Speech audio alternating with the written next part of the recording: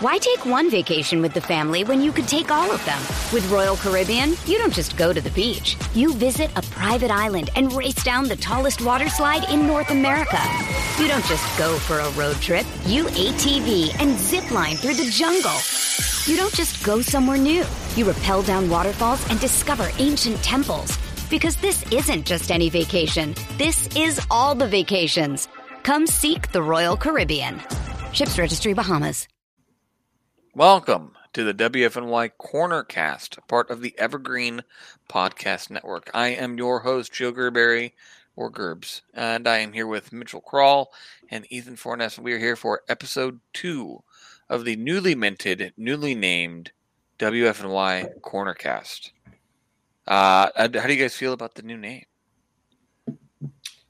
I like it. I mean, I feel like when we were going through the naming process, it was kind of curious that there aren't that many like images associated with this franchise, which is kind of sad. But the corner of Carnegie, Ontario is a classic one, and I feel like it's a good one. For sure. I think it goes back to the rebrand. We just don't have a lot of history in Guardians right now, so nothing really to pull back on. That's what I thought, but. I think Ethan. The name came from Ethan. Who gave you the name? Did you say, or was that from you? Actually, Evan, who was in our Discord, is the one who messaged me and sent me the idea. So a member of our Discord has the name of the podcast. We will have to give him a nice pat on the back. Hats off to him. We listen to our Discord members. We do every once in a while. They're smarter than us sometimes. Some very, very often they are smarter than us. So let's do some news and notes. We actually have a free agency signing, guys. It's no one really interesting. No, Brian Shaw is back with the organization. Signed a $900K major league deal to be the veteran out of the bullpen. Mitchell, where do you think he's going to end up? Is he going to be the 8th inning guy, the 7th inning guy? Is he going to be first one out of the bullpen? Where do you think he's going to slot in, just right at the top of your head? Yeah, I mean, I really hope he's not the 7th or 8th inning guy. I'm fine with this signing because this bullpen is so high variance. There are so many guys, we don't even really know who is slotted in. So, Brian Shaw is an arm. He can throw the ball. He can, conceivably he can throw strikes and get batters out sometimes. So it's better than, I don't know, some sort of crazy high variance innings we could have had there instead. But if he's going in the high leverage innings, that's kind of a waste of that opportunity that could go to a young arm. Yeah, I don't think we brought him in for the high leverage opportunities. This has a lot of a Scott Atchison feel to me, where we're bringing in that inveterate guy that's been in the system forever. He knows how the pitching development program works, no matter what pitching coach is at the helm. He's worked with several of them now. He's going to be a middle relief guy, but he's really going to be there to coach the likes of Eli Morgan, Sam Henches. If Logan Allen is lucky enough to somehow survive spring training and not get DFA'd, he's there for those guys. It's funny, though. He's somehow only 34 years old. He's another one of those guys that feels like he's been around forever, but he's definitely that X that Cleveland just keeps going back to. That's a pretty good way of putting it. When the signing came through today, it was met with of course, Brian Shaw is back. And I think that's was the resounding feelings amongst the Guardians fans and amongst our Discord, at least on the private side. But we all know Tito likes his bullpen shuffle, and there's nobody that's more of a dance partner with Tito than Brian Shaw. So it shouldn't be that much of a surprise to us out here. The other news, 2 injuries recently that came up. One came from today. We just mentioned it real quick, just about the Luke Maile injury. During today's spring training game, he had a left hamstring strain. He was slated to be the backup catcher. He is on the 40-man roster now, I believe. It was Carlos Vargas, right, that went down for him. They got moved to a 60-day. Yeah. Right. So, Mitch, you were wanting to talk about this just in terms of depth that we have organizationally for the catcher spot. What were your comments on that one? Oh, no. I just thought there was a moment, and it sounds like it's not going to be so bad, hopefully, knock on wood. But there was just a moment where it was like, oh, of course this guy gets hurt immediately, and we're either going to have to go with Sandy Leone or they're going to have to go with a prospect in Brian Lavastida, who may be ready, maybe isn't. And it just goes to show, like, when you are so stingy and refuse to kind of add to the organization, like, this is the kind of thing that can happen. Like, you're a hamstring strain away from, like, all your plans getting ruined with your prospects and kind of their growth. And yeah, it's just kind of sad. That's all. Ethan, any comments about Luke Maley here? So it's really unfortunate, and there's a couple of factors that led us to being in the roster crunch that we are at. But I will say, with what do we have, 11 games left of spring training, I think all signs are pointing to a couple of guys on the fringe getting DFA'd before this is all said and done. Maley went down, but we had to move a guy on the 40-man to the 60-day to add him. Now we've signed Shaw to a major league deal with no space, so expect our next guy moving to the 60-day DL sometime later this week when we bring him up to make room for Shaw. But that being said, you're playing that musical chair. It's the last chair left. Where are we supposed to put Sandy Leone without getting rid of somebody? Because even with Maley down, we don't have space for anybody besides Hedges and Lavastida. Well, hopefully he's back. Hopefully he's back by the time, hopefully it's right. Not serious. But I think it just goes to show, like, catching is kind of a position that sees a lot of attrition.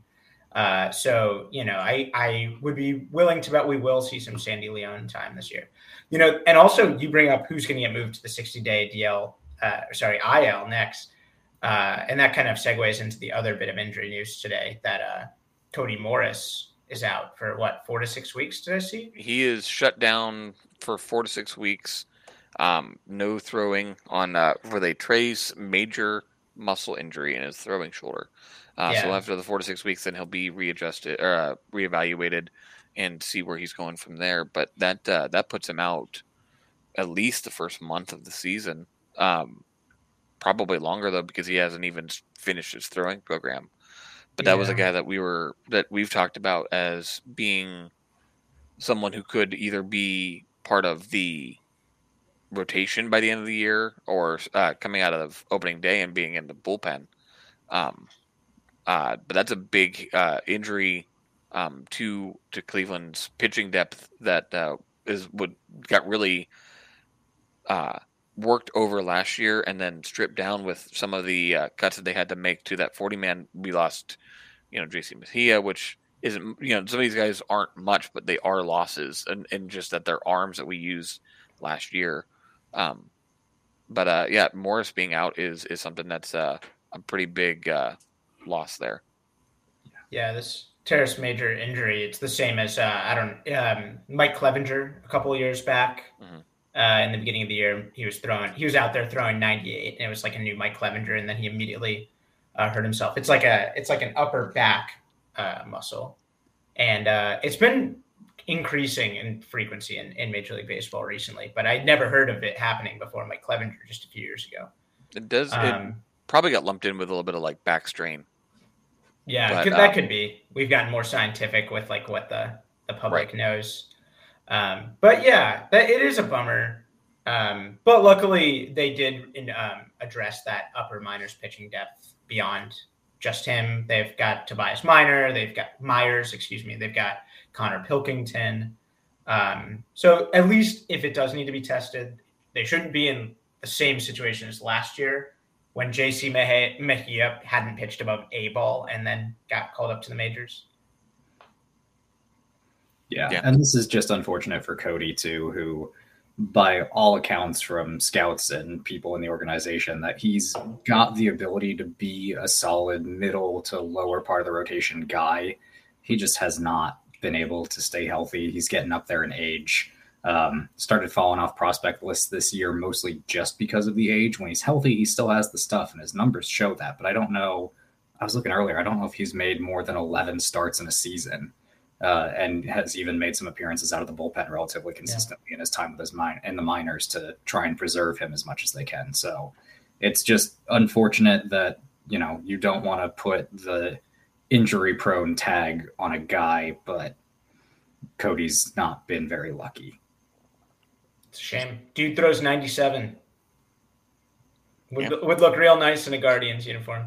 Yeah, for sure. For sure. Yep. I was just looking at his Fangraphs real quick. He 2019 he started 11 games. 2021 he had 8, 5, 13, and 1, so 14 games. Started last year. So yeah, there's a lot of issues with the injury. I don't enjoy that you said a guy getting up there in age and he's 25. But we're talking prospect wise, so long in the tooth for a prospect is different than sports old. 100%, yes. But yeah, college guy. I don't know. Ethan, you might be able to speak to that. You wrote here your preview about him this year, so I don't believe he was. He might have been a prep guy, but I could also be very wrong. At 25, and he's only been in the minors a few years, he might have been at least a junior. But I don't remember off the top of my head which university he went to. Yeah, it was a 2018 draft, so he was. That's the only thing I can see on the Fangraphs page. But he was high school. Oh no. He was college, South Carolina. Oh, so okay.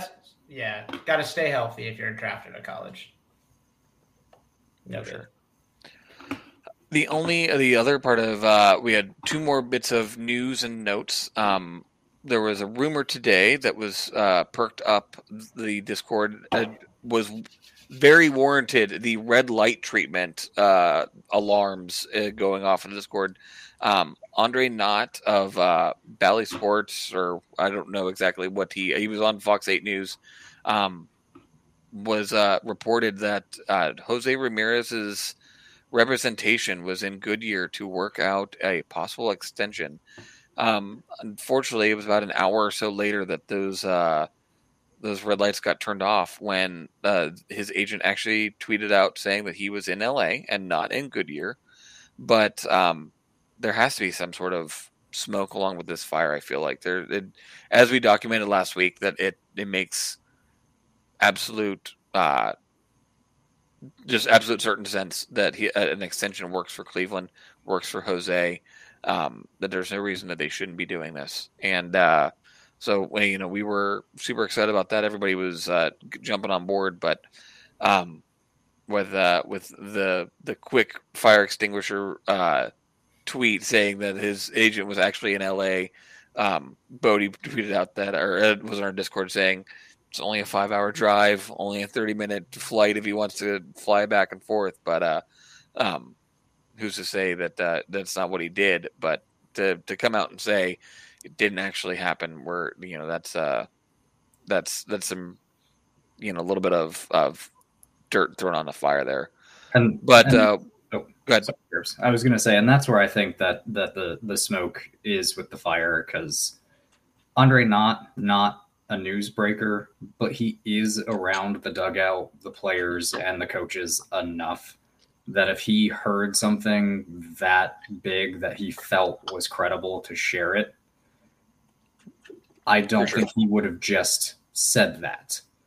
But at the same time, the Guardians organization runs such a tight ship that you never hear things like this leak out. Now, granted, Jose's agent is just one guy who runs his own firm, and he's very proud of that, Rafa Nieves. And there's no saying that he may have just been messing. He could very well have just had a stop on his way to Goodyear. He also reps George Valera, for the record, so he would also have reason to be in Cleveland, or not in Cleveland, but at their spring training facility in Arizona. So there's enough here to not just write it off because the agent said he was in LA when it was told, but it's definitely more breadcrumbs than a concrete lead. I mean, this is the first we've ever heard of it, really, other than like things through Zach Meisel, whom I respect and enjoy, and if he hears something, I believe it. But this is like directly from a team employee that Jose Ramirez could be re-signed, I mean, that's exactly the kind of thing that this team needs to do, like as soon as possible, not just for PR, but for its competitive window. I mean, if not now, when? They're the youngest team in the major leagues by far. There's no foreseeable path to contention without Jose Ramirez, at least in the foreseeable future. We know they have money coming in. We know about this Apple deal. They have, and we know about the possible sale. I mean, there is really, if they want to pretend or say that they are committed to winning and they don't sign Jose Ramirez, we should not take them seriously anymore. We really shouldn't. Because, I mean, it just makes too much sense. It just makes all the sense in the world. Yeah, absolutely. We've talked about it to death last week, but yeah, and you guys got it all right there on the head. So the other thing, last bit of news and notes for this week, we had arbitration deadline come through, or at least matching numbers, exchanging numbers, and Cleveland, as per usual, I think we've only had one arbitration case in the last decade, but they were able to agree with all of their guys. They had seven arbitration cases: Fran Mill, Reyes, Shane Bieber, Ahmed Rosario, Austin Hedges, Cal Quantrill, Bradley Zimmer, and Josh Naylor. All of those are guys that are looking, with the exception of possibly Bradley Zimmer, are looking at guys that could be or should be probably be in the with the team for the season. The only one that was underneath Fangraph's projected numbers were Bradley Zimmer, but as I said, Cleveland has a long history of not going to arbitration cases, so it's not really a surprise to me, at least, that they were going over slot a little bit to get these guys in, make sure that everything was good. Bodie was kind of saying in our Discord that maybe some of the lack of movement was because they were waiting for these ARB numbers to get done, so they could know where their payroll was for this year, so they knew how much money they had going in and going out. It would help someone like Ahmed Rosario, because now Cleveland can say, we know he's making X dollars. What are you going to get us for in return for this? Ethan, do you think there's any kind of what was your bet? Your favorite number out of there? Obviously, Shane Bieber $6 million, Fran Mill 4.55. Ahmed actually got a little bit more. He was 4.95, but he's also been around a little bit longer, up in the majors. Hedgie got $4 million, Cal Quantrill 2.51, and Bradley 1.3, Josh Naylor 1.2. Was there anything that you like out of those numbers? Go ahead. There's two that I really like out of there. First is Fran Mill at 4.55 mil. He's had some health issues too, but he's worked really hard on his conditioning and really wants to get to 550 plate appearances this year. That man has talked about nothing but wanting to hit 40 home runs in a season, and he's got the ability to do it. He just needs to stay in games, stay healthy, stay at the dish. I really love that he spent the offseason working out with Juan Soto, working on his pitch recognition, working on trying to draw more walks or drag out his at-bats a little bit more instead of chasing. I've seen a couple of his at-bats so far this spring, and he definitely looks a lot more patient at the plate. He's not faced significant caliber arms just yet. The first week of spring training, it feels like everybody threw out their A-ball guys. But he does look really comfortable up there, which is nice. So I really like that number for a guy who, if he does get 550 plate appearances, nobody would be surprised if he hit 40 bombs. And the other one I like is Cal Quantrill, who wound up his second half of the season last year, earned him that Super 2 designation. So he got to start arbitration a little bit early, so he gets rewarded for his performance. And 2.51 for a guy who's probably going to be our 3 or 4 this year, not a bad number at all. Yeah. Mitch, how do you feel about the numbers? Anything that was pointed out to you? Yeah, no, I don't know. I mean, this is about what you'd expect. I've heard some people grumble about, holding on to Bradley Zimmer. I understand the frustration. he's making about what you'd expect a guy in his role to be, like a kind of a no bat, good fielder, fourth outfielder type. He's making about what Brett Phillips is making down in Tampa. I mean, this is a pretty normal expected number for him. I mean, this is about what we expected, just a little over what we expected. The biggest thing for me is exactly what you said about Ahmed Rosario. I'm on the trade Rosario bandwagon. I've been on it for a while. So, give him some certainty, offer him up in some trades, preferably to Oakland for one catcher. That would be ideal. But not other than that, I'm this all seemed like good numbers. Why take one vacation with the family when you could take all of them? With Royal Caribbean, you don't just go to the beach. You visit a private island and race down the tallest water slide in North America. You don't just go for a road trip. You ATV and zip line through the jungle. You don't just go somewhere new. You rappel down waterfalls and discover ancient temples. Because this isn't just any vacation. This is all the vacations. Come seek the Royal Caribbean. Ships Registry, Bahamas. Yeah, I agree. I wasn't really blown away or anything. I mean, I'm super excited to have Shane Bieber pitch for us for $6 million. When you look at his dollar to WAR ratio, that's way off the charts. But that leads us into where we're going to go tonight. We're going to go to our pitcher preview this week. We only have this podcast and next before opening day. So we're going to look over the pitchers today. I had everybody pick out some bold predictions. We all had one prediction that was, at least one prediction that was player specific for us. Then we had a couple that we bounced around and agreed with, or at least different pitchers that we all had different feelings about. I'll start off. My big one that I had that was only mine. I said Aaron Savale is going to lead the team in innings pitched. I have long been on a Aaron Savale believer, as much as the numbers don't scream that I should get off the sell my stock, get off the train, get off the bandwagon. I just like what he does. I've always enjoyed guys that are able to pitch to contact as much as it can come back and bite them. Getting that those out pitches and getting out of the inning with a good ground ball. That's been Savale for me, and that's where I've always wanted to enjoyed pitchers. I grew up knowing that I was not going to A, be a pitcher, or B, be a power guy. So I actually really enjoyed Greg Maddux growing up, and Savale has some of that Maddux feel to him, for me at least. Maybe not with the pinpoint command, but the ability to pitch to contact and get out of innings as easily as he can. He's the quintessential innings eater, and I see him going a little bit further than Bieber with innings pitched. But that's my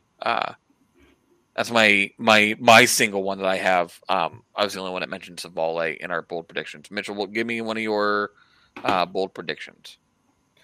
Okay. So I guess I'll go with Zach Plesac. All right, my bold prediction with Zach Plesac is that it's not really a bold prediction. It's more of an observation in that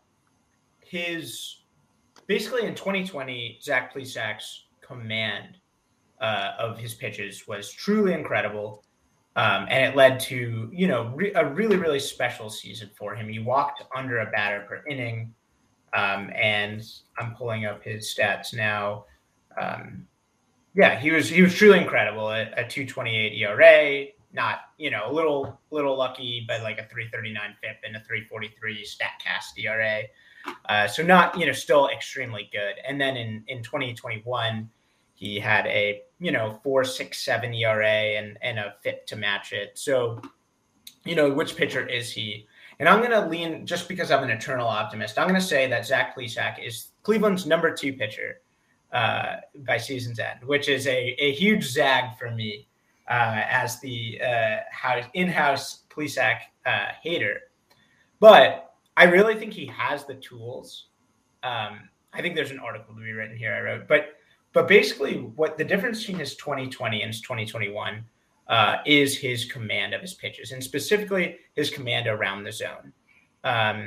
In 2021, he actually got ahead of batters slightly more effectively in 2020. The difference is in 2020, he was putting batters away. It was incredible.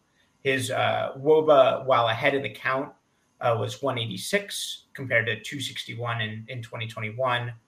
And one of the big differences was the fact that he used his slider in these situations in 2020. He used it over 1 out of every 3 pitches he threw was his slider, compared to just over 1 out of every 4. Might not sound like a big deal, but that is a big deal. That's a massive increase in slider usage, or decrease in this case. And his WOBA against his slider in 2020 was absolutely absurd in these situations. It was 0.71. No one could touch his slider when he was ahead in the count in 2020, and it's because he was nailing the corners with it. 2021, they was up more, higher in the zone, more over the plate. It was still pretty good, but he threw it less often, and the fastball just got crushed as well. So I think if he and the Guardians studied his usage last year, they should be able to see that the slider was much more effective than his other pitches in these situations. And then it's on him to figure out how to command on the edge of the corner again. Let's just hope it had nothing to do with a certain sticky substance. Yeah, I'm interested to see this year how much the stickiness, how much people have adjusted to the stickiness, or lack thereof, rather. And if that is we saw guys like Corinne Jack fall off at the end of the year last year when they started banning it, and then we'll see if with the off season if they worked on their craft a little bit more. But Plesac might be one that was definitely interested to see. So, Mitch, you have a go ahead. Oh, I was just gonna say I'm also somewhat hopeful that MLB institutes some sort of like legal sticky stuff or a pre-tacked ball or something along these lines. Yeah. Just to discourage cheating and to allow pitchers to have that good grip. I mean, if it affects Plesac's command that much, then clearly it can affect pitcher's grip and release the ball pretty significantly. For sure. But you had mentioned in your Plesac section there that you were you have Plesac haters here. Both Ethan and I were in prep for this. We were actually writing out that I think both of us were thinking Plesac was actually going to be out of the rotation by the end of the year. So for you to say that he's your number 2 guy, that's a pretty big spot for his. Well, you said bold. Yeah, I'm good with bold. I want bold. Ethan, what do you have anything on Plesac? Why do you think he's going to be out of the rotation? So I still need to do some digging on Plesac because there's a lot of nuance to some of the stuff that could be going wrong with him, and I think it extends beyond sticky stuff. Even because it was an in-season ban last year for the sticky stuff, and he was not good before then, and he got hurt almost right away. But yeah. Was it immediately? It was like a month into the season. Okay, so he still had at least a couple of starts before it was gone, and I just wasn't on the train, but I'm still looking into it. I kind of scrapped him last minute because it was getting bigger and bigger and bigger, and it could honestly be an entire debate as a podcast between Mitchell and I about Plesac is where that was headed this morning. But I thought about making the bold prediction he is either the number 2 pitcher or out of the rotation, but I decided that was not bold enough, so I just went with the bolder of the 2. It's a pretty extreme swing. It could have worked either way for you, depending on how you wanted to argue it. But Gerbs, I like that you brought up Savale, because doing prep for this the last 2 days, I kept trying to think, what would I say about Aaron Savale? What would I say about Aaron Savale? Because all he does is exceed his peripherals. A lot of numbers on that guy is that he should be terrible, and every year he's really reliable. And I was just thinking he's the next phase of evolution of Josh Tomlin, and I have nothing more to add to that. Oh, I constantly pitch around in my head of Charmander, Charmeleon, Charizard, And him being the Charizard of Josh Tomlin's Charmander. I'll complete it for you. You've got Derek Lowe as Charmander, Josh Tomlin as Charmeleon, and Aaron Savale as Charizard. There we go. We've done it. We've full evolution tree. That's what we need. Pokemon's here, baseball's here. I'm in bliss. But I will start with at least my unique take. And this one is going to suck to hear, but Brian Shaw is going to be the best middle reliever that the Guardians have this year. I am not sold on. I am not sold on Plesac, or not Plesac. I'm not sold. You're not sold on Plesac. We've discussed this, but we can move on. I'm not sold on Henchus. I'm really hoping the Logan Allen and Bradley Zimmer experiments end each other in the next 2 weeks. I don't want to see him up there. I have mixed confidence in Eli Morgan. I think his changeup is one of the filthiest pitches on the entire pitching staff, but the fact that he can't set it up without velocity or pinpoint command of his other stuff makes him kind of streaky. If I had to guess right now, they would probably switch between Goes and Karinchak for that setup role, having dueling righty-lefty hard fastballs before leading to Clase. As much as I don't like that, I don't think Shaw has enough in the tank to be the eighth inning setup guy to get those holds again and again, but I think he will be the most consistent middle reliever. I saw a fantastic joke this afternoon that Shaw was 124 appearances away from setting Cleveland's all-time relief appearance record, and somebody said, knowing Terry Francona, he'd have it by July. And I just thought that was hilarious.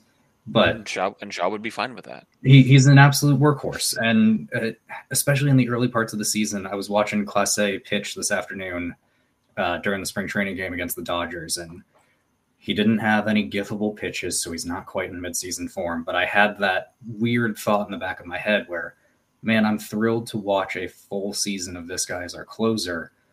But if the starter gets hooked in the fifth, who's taking 6, 7, and 8?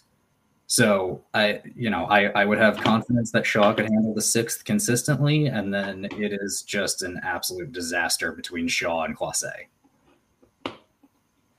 Yep, I don't disagree with you on that one. So, especially with the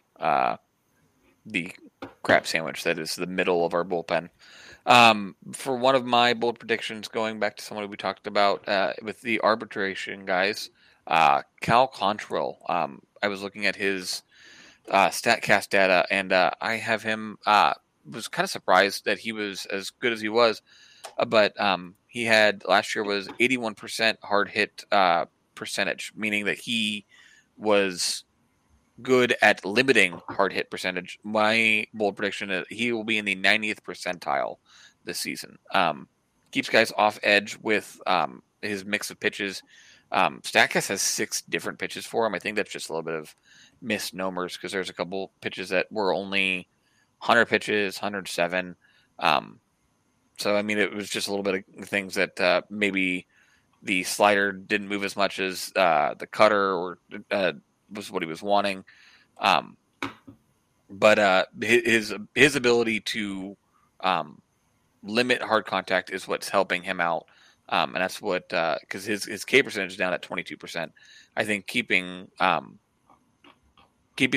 bat off the ball, like I said, I enjoy guys that pitch to contact, and that's Quantrill as much as it's Savale as well, without getting that big miss pitch. So Cal just keeping that going and limiting the hard contact will definitely help him, as Mitch said, possibly be the number 2 or number 3 in the rotation. So that's mine. Anybody have any feelings about Cal Quantrill that they want to talk about, or mind if I take this one? Go for it. Yeah, so you and I share Cal on our hot take list, and I'll get to mine in a second, but I really like the guy, and I would just like to point out that some of his numbers were skewed, that he spent a good chunk of the first half of the season either in the bullpen or only able to go 2 or 3 innings because they stretched him out mid-season due to the myriad of injuries. It was really after that All-Star break that he really started to blossom, and I think it was because he cut the slider, or maybe at least without it being in significant leverage situations. I know he really started relying on that fastball, which gets up to 95 for him, and the changeup combo. he gets a lot of guys to just beat it right into the ground. He's got a 43% ground ball rate for his career. He's another one of those guys who has beaten his expected ERA and expected FIP throughout his career so far. But if you look at his batting average on balls in play numbers, which is a pretty good indicator of luck, he's never really strayed too far from average. He was a 2.67 last season, which could suggest some correction towards the mean, but it wouldn't overinflate his numbers too much from where he ended last year. So my bold prediction with Cal Quantrill is that Mitchell owes me $10. Shortly after I joined the WFNY website, it might have been within the first 2 weeks, I found out that Mitchell was a betting man, and we had to put our money where our mouth is. We got into a nice little debate about Quantrill in a second half. Mitchell didn't think it was repeatable, and I am all on board with Cal being our number 2. So we have a $10 bet in place for the 2022 season.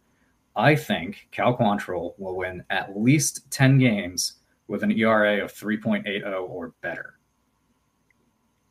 That's pretty spicy as well, to use a Mitchell word.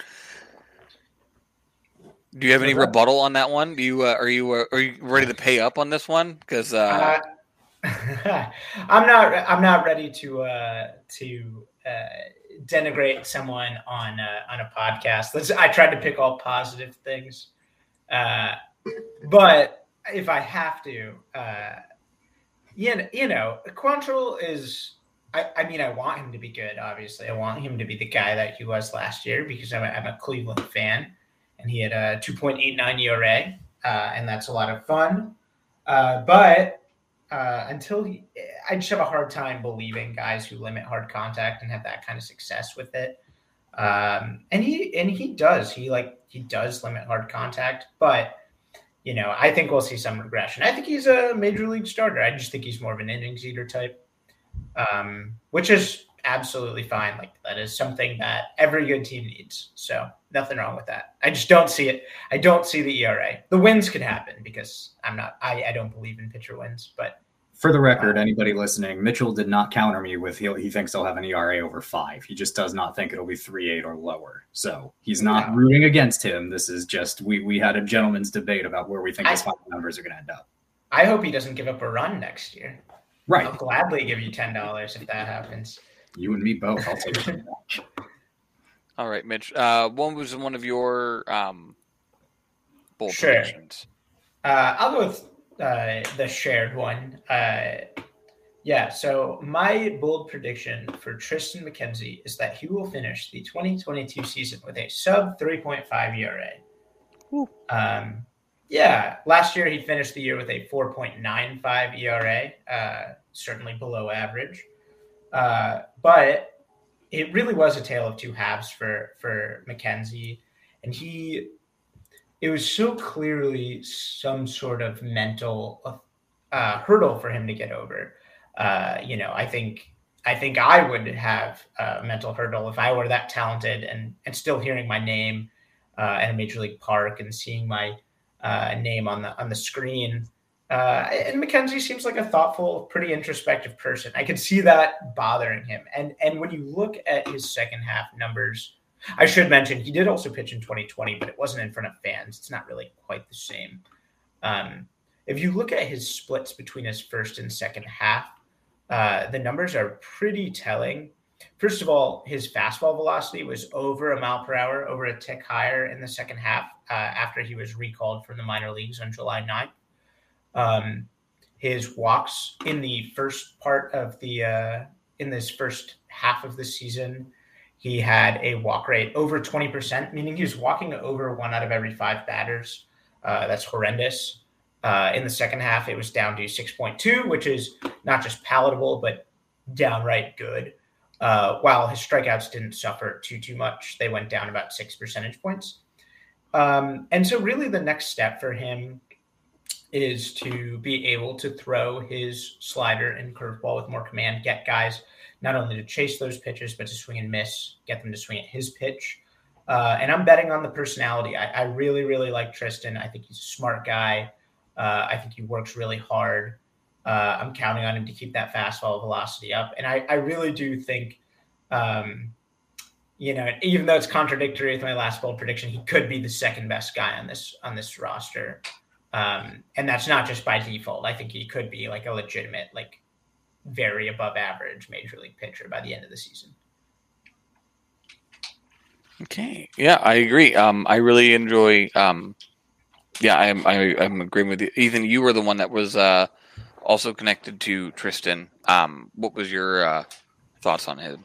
So I'm right there with Mitchell. And I know on the last pod we talked about McKenzie's got a lot of those quiet leadership qualities, and he reminds us of a bunch of guys who have been successful in this league. And I just think it's absolutely incredible that his fastball velocity might be higher than his total weight. And I've listened to Andre Knott joke around with him in the dugout in these spring training games, telling him he needs to eat some meat and he's going to take him out to a steak dinner and all of that. I'm right there in line with you. My bold prediction for McKenzie is right on par with Mitchell. But like Mitchell is going to owe me $10 at the end of 2022, Marcus Stroman is going to owe Tristan McKenzie a Rolex at the end of the 2022 season. He and Touki Toussaint back in January were talking about how they needed a Rolex and they really wanted it badly. And they were on those rookie deals, not making a ton of money, not quite Rolex money, still good money. But Marcus Stroman, current Chicago Cubs pitcher, chimed in after Tristan tweeted saying that he needed one and said, if you go over 160 innings with a 3.7 ERA or lower, Marcus Stroman is going to buy Tristan McKenzie a Rolex. And I think he's going to get it. Man, that would be the dream if he got 160 innings. I would love that. I hope you're right. That's the part that concerns me. It's not the ERA. I think he absolutely has the stuff, but even towards the end of last season when he was really good, we did see a lot of maintenance skips in the rotation for McKenzie. And it may be something that starts out too, because he's still a young guy.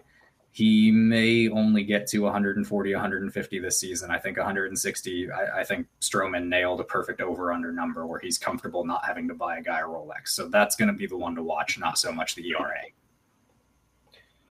When you need mealtime inspiration, it's worth shopping Kroger, where you'll find over 30,000 mouth-watering choices that excite your inner foodie. And no matter what tasty choice you make, you'll enjoy our everyday low prices, plus extra ways to save, like digital coupons worth over $600 each week. You can also save up to $1 off per gallon at the pump with fuel points. More savings and more inspiring flavors make shopping Kroger worth it every time. Kroger, fresh for everyone. Fuel restrictions apply. Just to finish off the McKenzie conversation, I mean, you look at the velocity numbers for McKenzie. I mentioned he went up a tick in the second half of last season, up to 92.7 miles per hour. And some of you might be thinking out there, that's below average. That is true. It is below average in Major League Baseball in 2021, likely 2022. But the thing about McKenzie is that he is in the 87th percentile in terms of the extension he gets on his pitches. So, the distance from the mound to home plate is 60 feet 6 inches, but because of those long levers, he actually releases it closer than most guys. And you combine that with his ridiculous true backspin. He gets incredibly unique movement on the ball, plus that really, really great extension. He is a nightmare for batters to stand in the plate against, especially right-handed batters. He doesn't need elite velocity. I mean, it'd be great if he added it. It'd be great if he added muscle. But I think he can be an effective pitcher right now. Yeah, and he's shown that he has the ability to be that effective pitcher going forward. So, I definitely think that he has it in it, and he's good to go. So, my last bold prediction, pretty bold, is James Karinchak gets 10 plus saves on the season. So, for me, this is as bold as it gets. This is not any kind of downplay on Clase A at all. I think it's just literally one, Tito likes to mix up guys and getting getting extra saves is something that he likes to do. Get his guys some rest. As much as he likes pitching, the same guys every time, going in that order that he gets.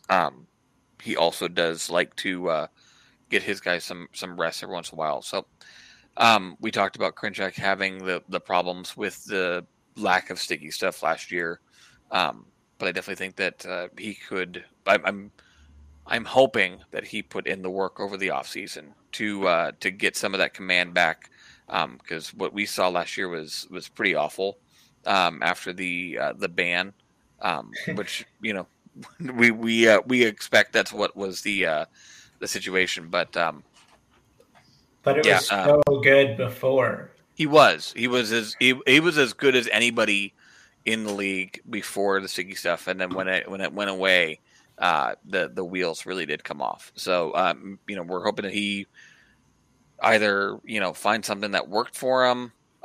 Major League Baseball has said that they will allow a certain level of it with the pine tar and SPF sunscreen that they have. That there is something like that a level of that they do allow, but there is the spider tack with Garrett Cole and holding the cinder block on his hand. That kind of stuff is what they're really getting rid of.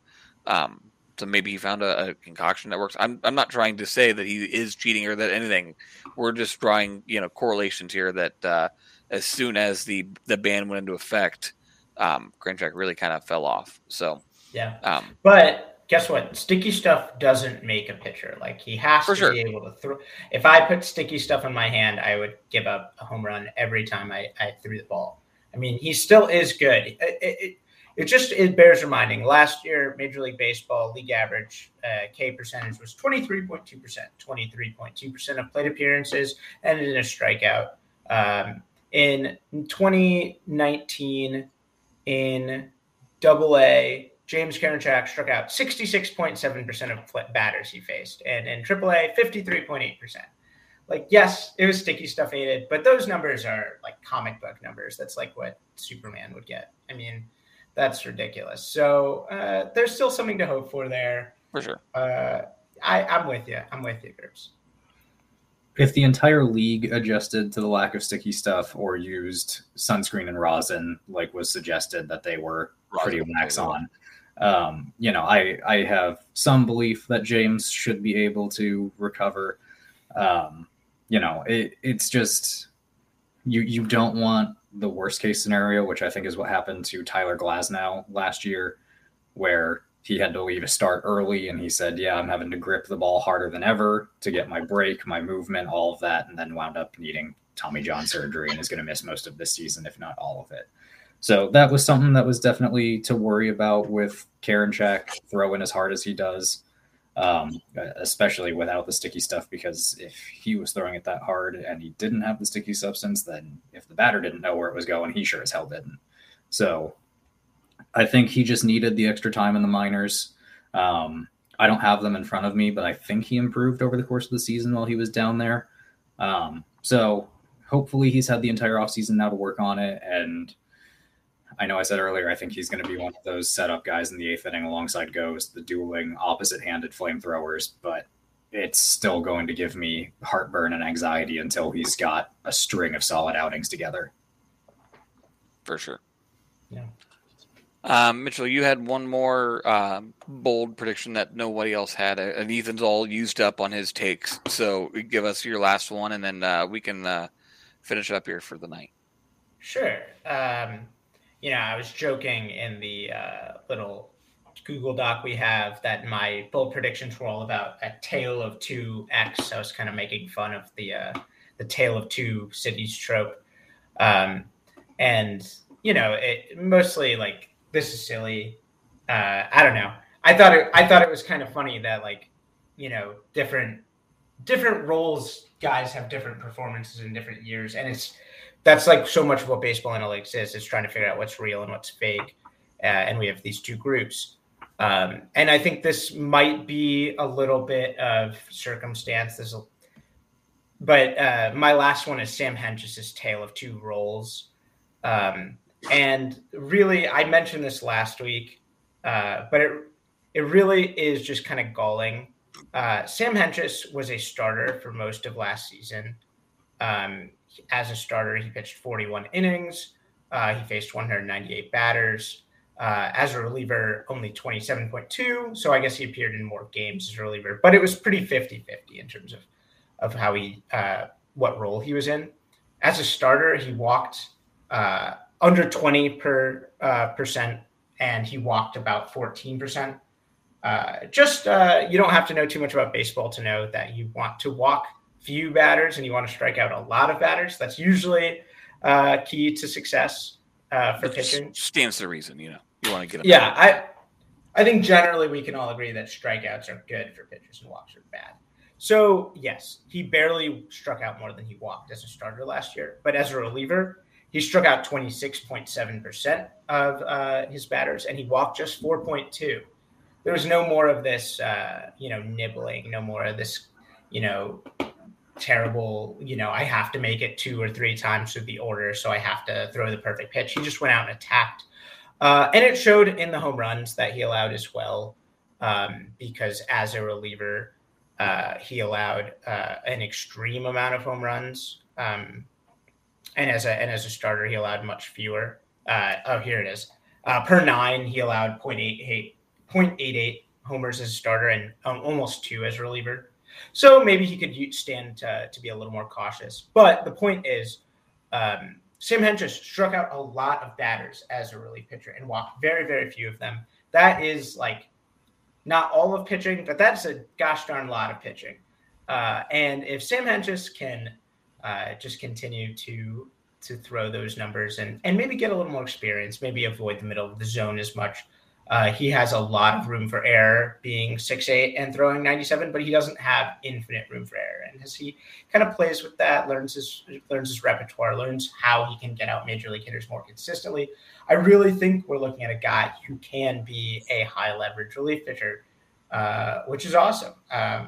It's great to have kind of like a physical kind of beast coming out, giving guys a different look. Imagine the starting pitchers, Aaron Savali, a 6 foot tall righty, and then you switch immediately to Sam Hentges, who's almost a foot taller and coming from the opposite side of the plate and throwing about 10 miles per hour harder. I mean, this is the stuff you dream about. So yeah, my hot take is that Sam Hentges will be, let's just say he's the 7th inning guy by the end of the season. I like that. Yeah, I feel pretty good with that one. I don't hate that either, too, because Hentges was a guy last year that was thrown to the wolves.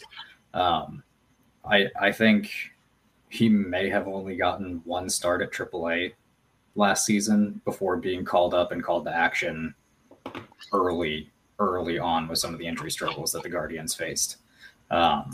So, he's a guy who pretty much only has trial by fire. He doesn't have the full development track that you would like for a guy. He's only going to be 25 this season. So yeah, he'll turn 26 in season, I think. Yeah, so this will be his age 25 season. You're right. Yeah, so there's a lot to love about the overpowering both pitches and his frame, and he's going to have room and time to grow and develop into it. It's just, can he pick it up on the fly? Yeah. Mitch, one thing you mentioned, the different looks. The bullpen is for sure. This is not anything that you can ever bet on here. We have, just looking down the list of, you have Eli Morgan, who's starter turned in the bullpen for right now. We should be kind clear, of a swing guy. You're on roster resource right now, right? Yeah. Yep. Okay. Yeah, we're using roster resource on Fangraphs. Yes. But just going straight up from the bottom, Eli Morgan, righty. Ethan was talking about how good his changeup is, and the possibility that it's one of the better pitches on the staff.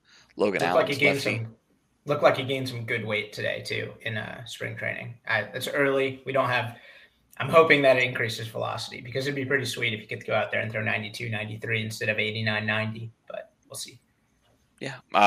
Logan Allen, the older Logan Allen, lefty out of the bullpen. There's Eniel De Los Santos, the non-roster invitee, who's to say that he's going to actually make it. But there's Trevor Stephan, that was a Rule 5 pick, holdover from last year, righty. As you hate to hear the word average, but as average of a guy as there is. Then you go Sam Hedges, or lefty, big swinging Andrew Miller type guy. Nick Sandlin, submariner right-hander. Brian Shaw coming at you with the curve and the 97 from last year. Anthony goes lefty. James Grinchak has that awkward where he looks like it looks like the ball is coming out of the top of his head when he throws it. Somehow falling away from while he's throwing. And then Clase come in with the 100-mile-an-hour heat.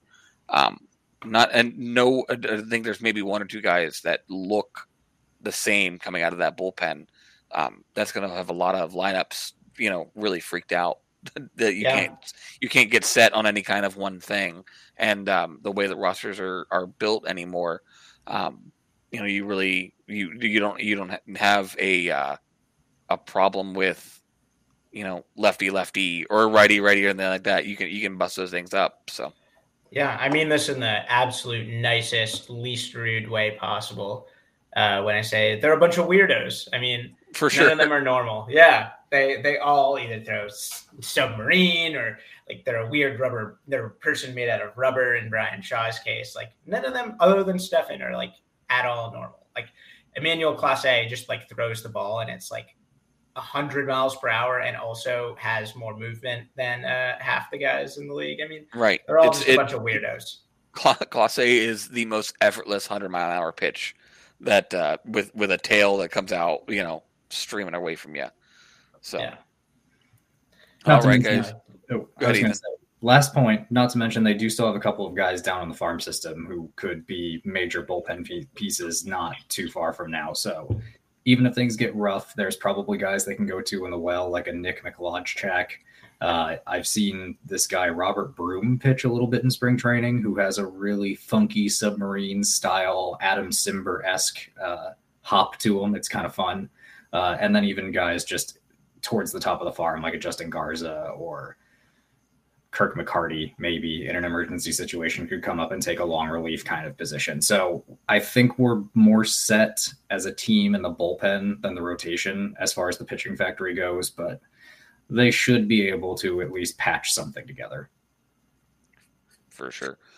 Yeah, I'm coming around a little bit more on the bullpen just by the way we're talking about it, but there still is some hope.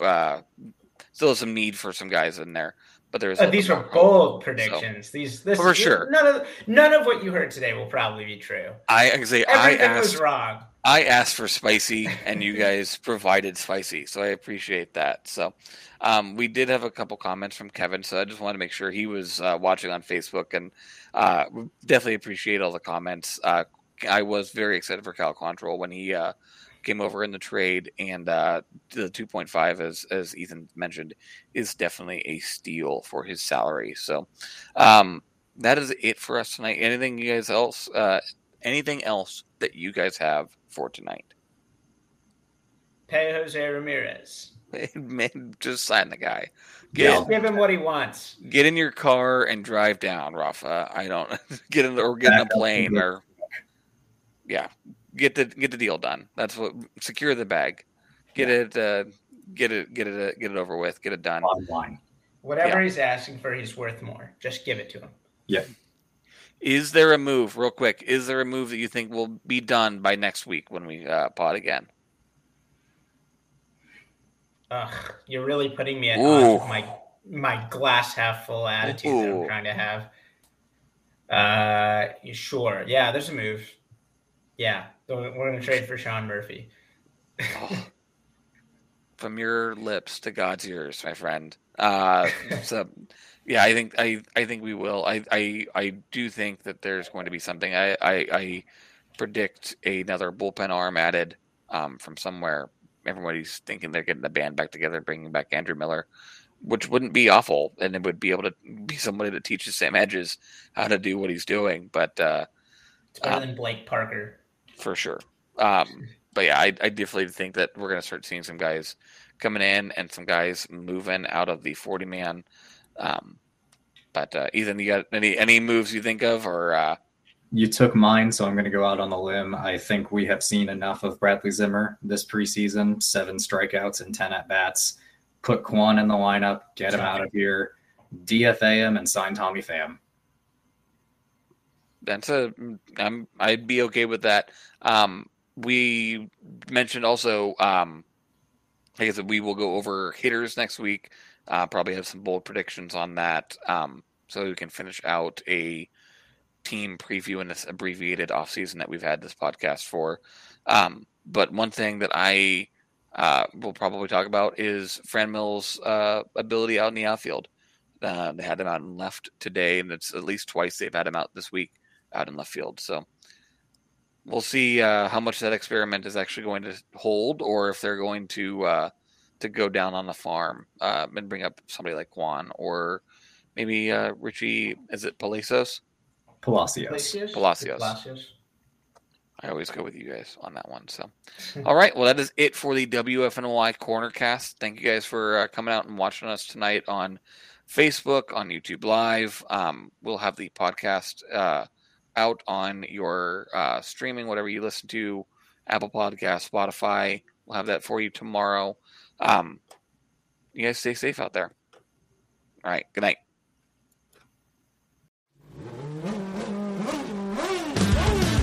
I'm Bruce Martin, host of Pit Pass Indy. Each week, I go behind the scenes of the NTT IndyCar Series and introduce our listeners to the biggest stars of IndyCar, which features the Indianapolis 500 as its cornerstone event. The men and women that compete in IndyCar may be the bravest athletes in all of sport, as danger lurks around every corner. They are able to look danger in the eye without flinching. That is why the NTT IndyCar Series features the best racing on the planet. Join me every week as we talk to the stars of IndyCar, including the legends of the Indianapolis 500 on Pit Pass Indy from Evergreen Podcasts.